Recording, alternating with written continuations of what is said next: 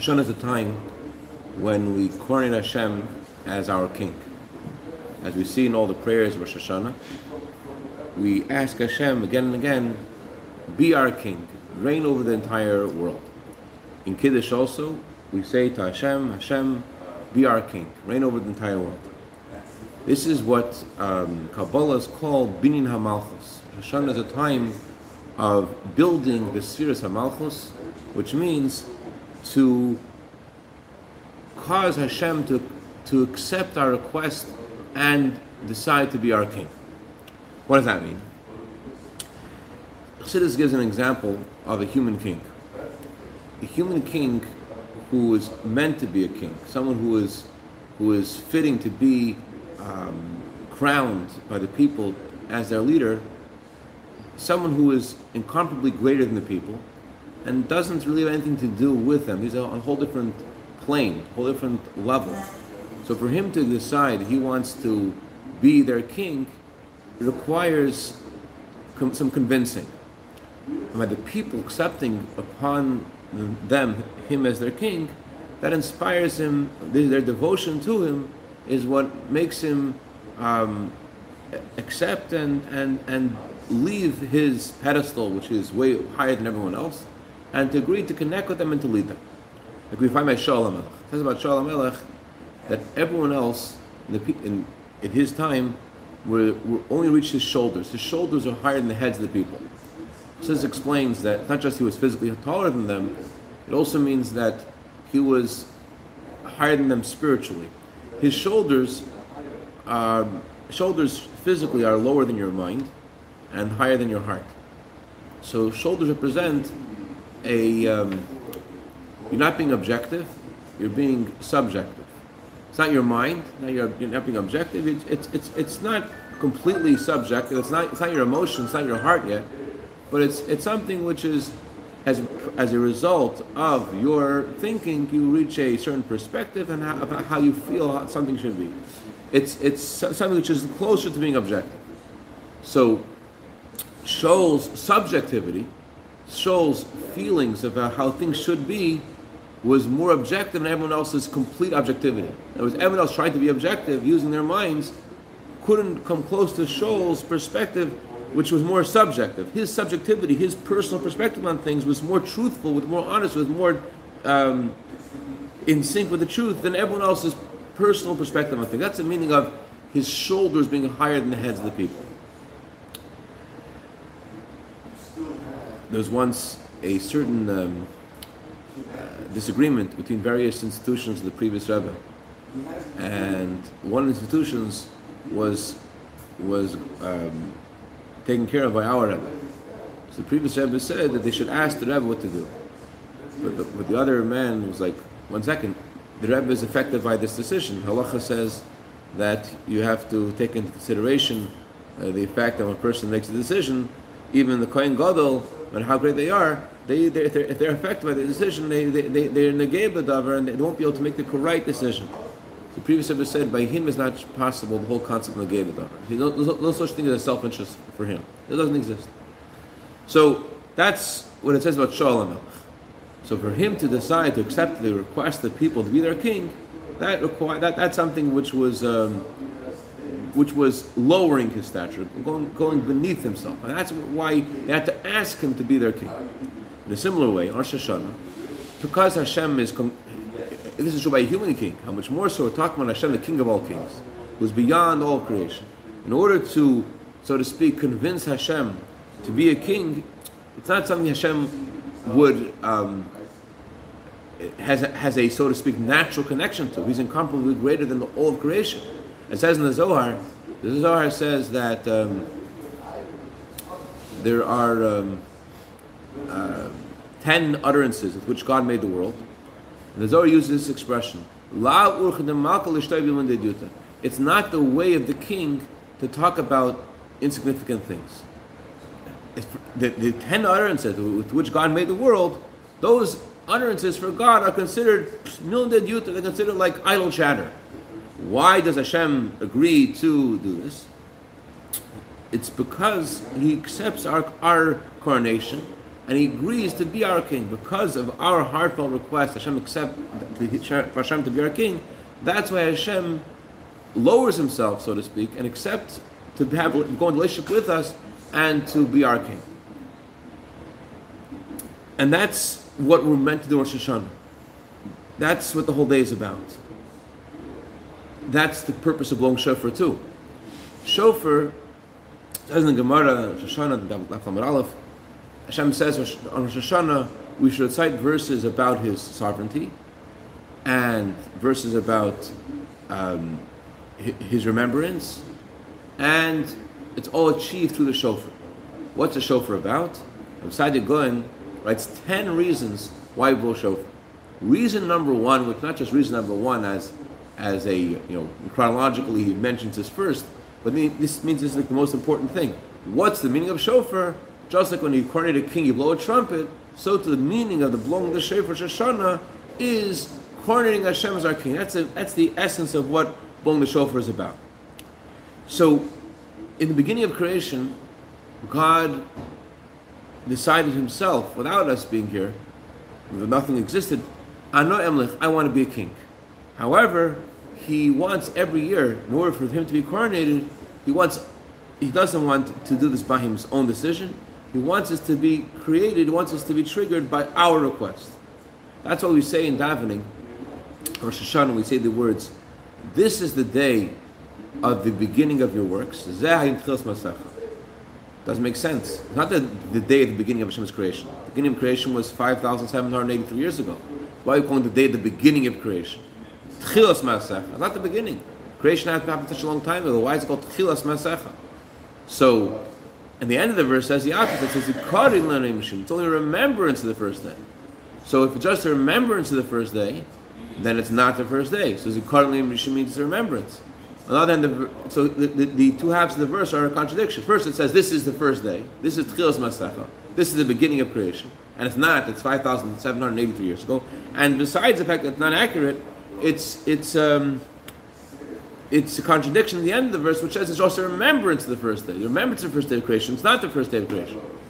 So Chassidus explains that the whole energy of the world is a product of God's desire to be a king. Because Hashem desired to be our king, that's why Hashem gives energy to the world. So his acceptance of our coronation every year is just for 1 year. The contract that he makes, he'll accept to be our king, is just for 1 year. And every year, in the language of Chassidus, everything returns to the way it was originally.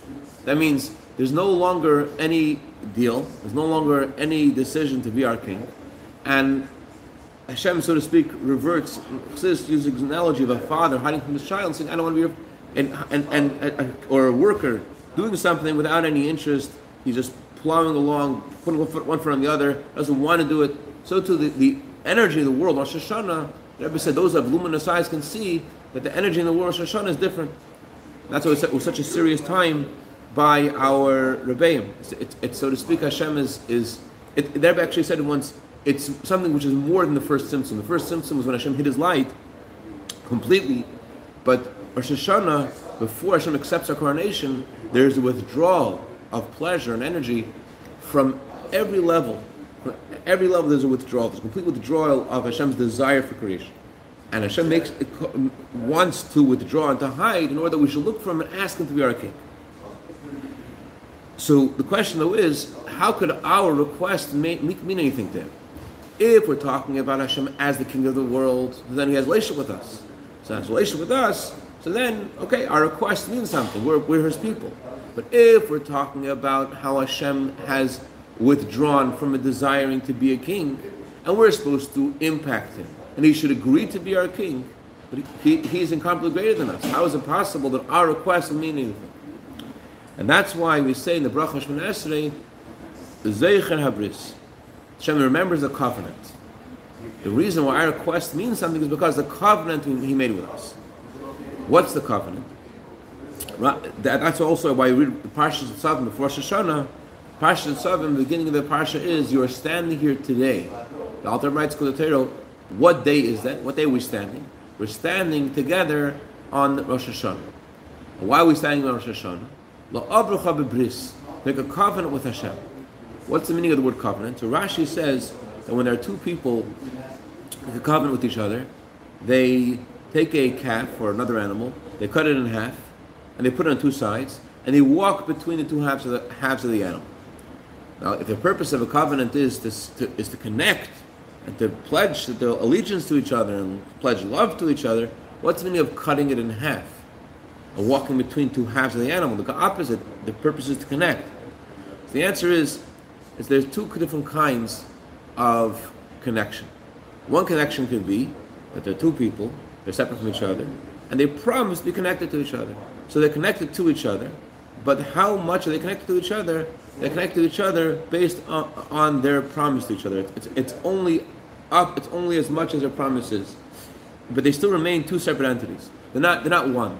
There's two separate people that have become bound together by their promise. But then there's a scenario where these two people become literally like one.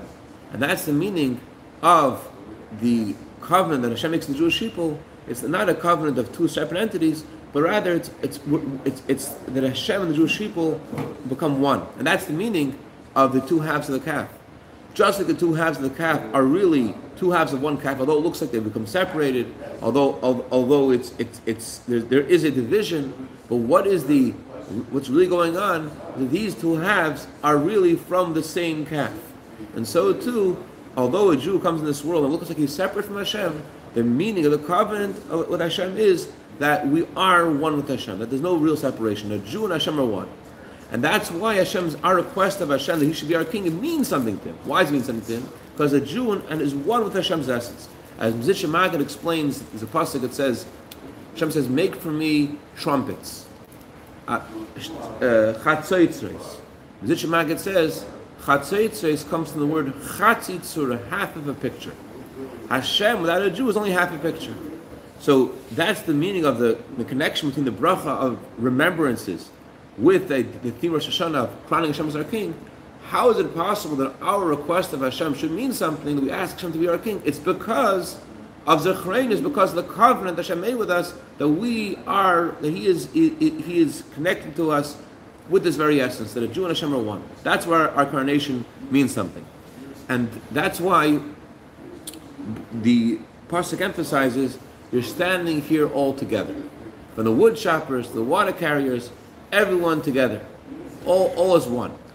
Why is that important? Why before Rosh Hashanah is it so important to be together as one? The simple reason, it says in the Talmud that just like if you have a twig, and the twig is by itself, you could break easily. If you put a bunch of twigs together and you bind them together, you can't break them so easily. But there's a deeper reason. The deeper reason is, we're trying with Rosh Hashanah to connect to our divine source, to how we are one with Hashem. Before the world existed, the Jewish people existed. As the Talmud says, Yisrael kadmon le'elam. Jewish people existed before the world. Or as the Talmud says, Machshat and Yisrael kadmon le'chadavar. God's thought about the Jewish people preceded everything. So Hashem's thought about us, Hashem's desire in us, is something that existed before the world existed, period. So that's our divine source. But as we are in this physical world, so then there's division. You're one way, I'm another way. Everyone has their own way of doing things. Everyone has their own perspective. Everyone has their own feelings. So if we are trying to make a request and reach God's essence, we have to do something in ourselves that is emblematic of our Jewish essence. We have to rise above the differences between us and unite.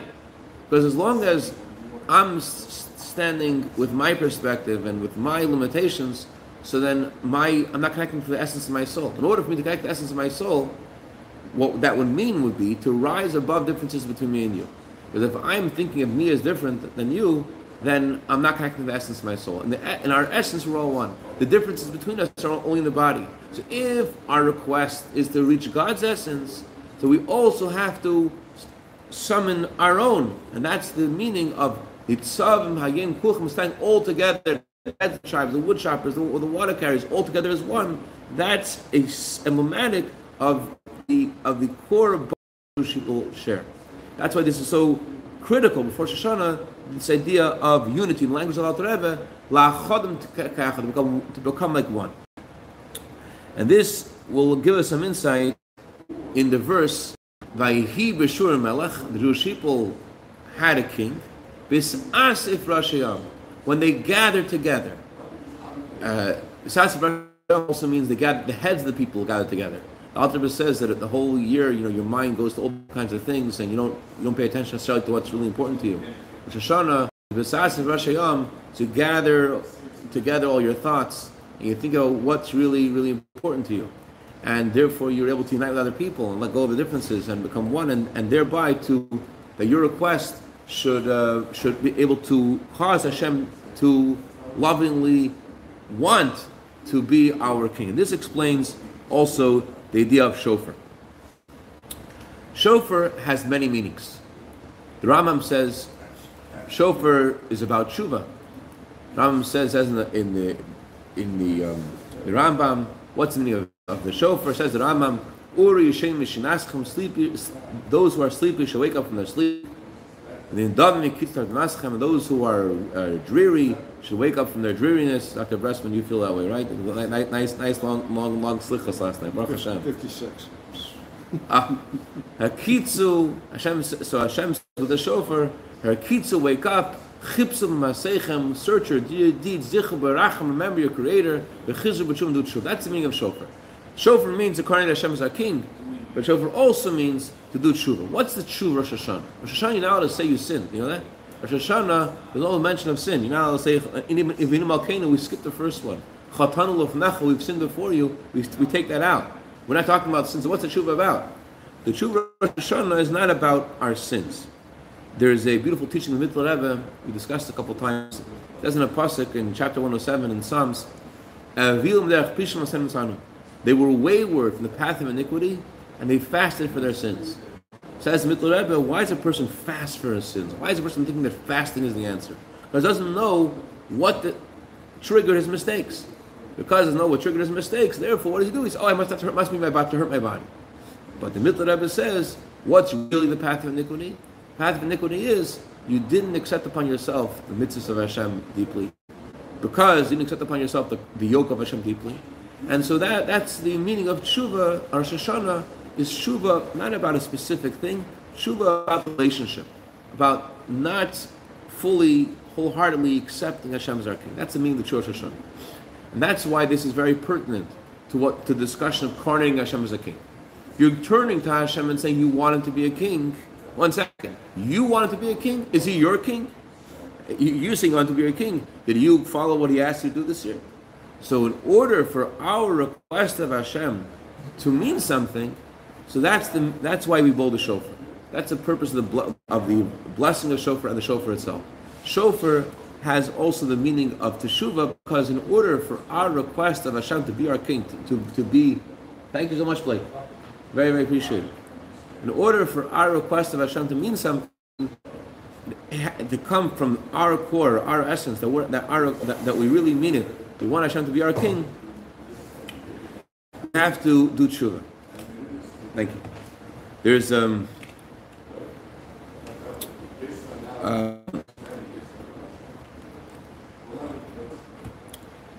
this is expressed in the shofar. Why is it expressed in the shofar? Chassidus says there are two kinds of feelings. There are feelings which are limited, and they're able to be expressed in words, and there are feelings which are more higher than words. And words are too bare, words are too poor to express these strong feelings. On Rosh Hashanah, when we're turning to Hashem to ask him to be our king, the request is coming from a very deep place. And that's why there's no words that we're using. There's words we're using in the davening, but beyond the words in our davening, we turn to Hashem with a cry. We turn to Hashem with the cry of the shofar. The simple sound of Kiyah, the shofar, represents a kol plima, an inner voice that cannot go into words. Kol plima d'liyishtama, kol plima d'yishtama. Chassidus talks about the various sounds of the shofar, the Kiyah, the shvarim, the truah. How each of these sounds represents a deeper and deeper kind of heart cry to Hashem, that you sincerely are asking Hashem to forgive you because you cast off his yoke, you didn't accept him as your king, and from now on you're pledging wholeheartedly to follow Hashem, that he will be your king. So because our request of Rosh Hashanah is coming from our essence, we are returning to Him, and we're accepting upon ourselves Hashem as our King. Therefore, that's the idea of the shofar. It's a heartfelt request. It's a request from your heart. That's why the impact of this also is also that it touches, so to speak, the heart of Hashem, and Hashem agrees to accept our coronation. In the language of the parable of Baal Shem Tov says a parable of a king whose son left the palace for quite some time. He forgot the language of the king, forgot the language of the palace, and he shows up one day at the palace gate and says, "I'm the prince." And everyone's like, "How can you be the prince? You don't even speak our language." So the prince climbs the palace walls and he screams out, "Father, Father, save me! Father, Father, help me!" That's the cry of the shofar. A Jew may have forgotten the language of the king, maybe not in touch with what's really going on in the palace, but suddenly on Rosh Hashanah, a Jew feels, "I want to go home." That's the feeling of Rosh Hashanah. I want to be home. I want Hashem to be my king. I want Hashem to be the king of the world. Hashem, accept our request. And therefore, Rebbe Rashab once said, the main thing is one Rosh Hashanah. Rebbe Rashab said, the main thing is not the words of the son to his father. King doesn't recognize the voice, the language his son is using, but he recognizes the cry of his child. So Shoshana, in a similar way, the main thing is not the words that we use. The main thing is the cry of the shofar, the cry from the innermost part of the heart. That's the theme of the blowing of the shofar. It's beyond words, beyond what could be expressed, are things that could be expressed in words. And because it's from this place, therefore, it also causes Hashem to accept our request and to reign over the world. And as we say in our davening, not just he should be the king in a way that we can't see him, but that every creature should know that you formed the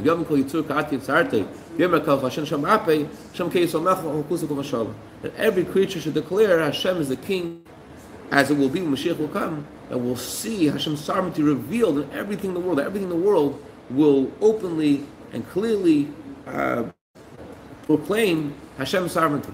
So that's our real request. Not just that Hashem should agree to be our king, but that sovereignty should be manifest in a way that the whole world could see it and feel it vividly as it will be realized fully with the Mashiach.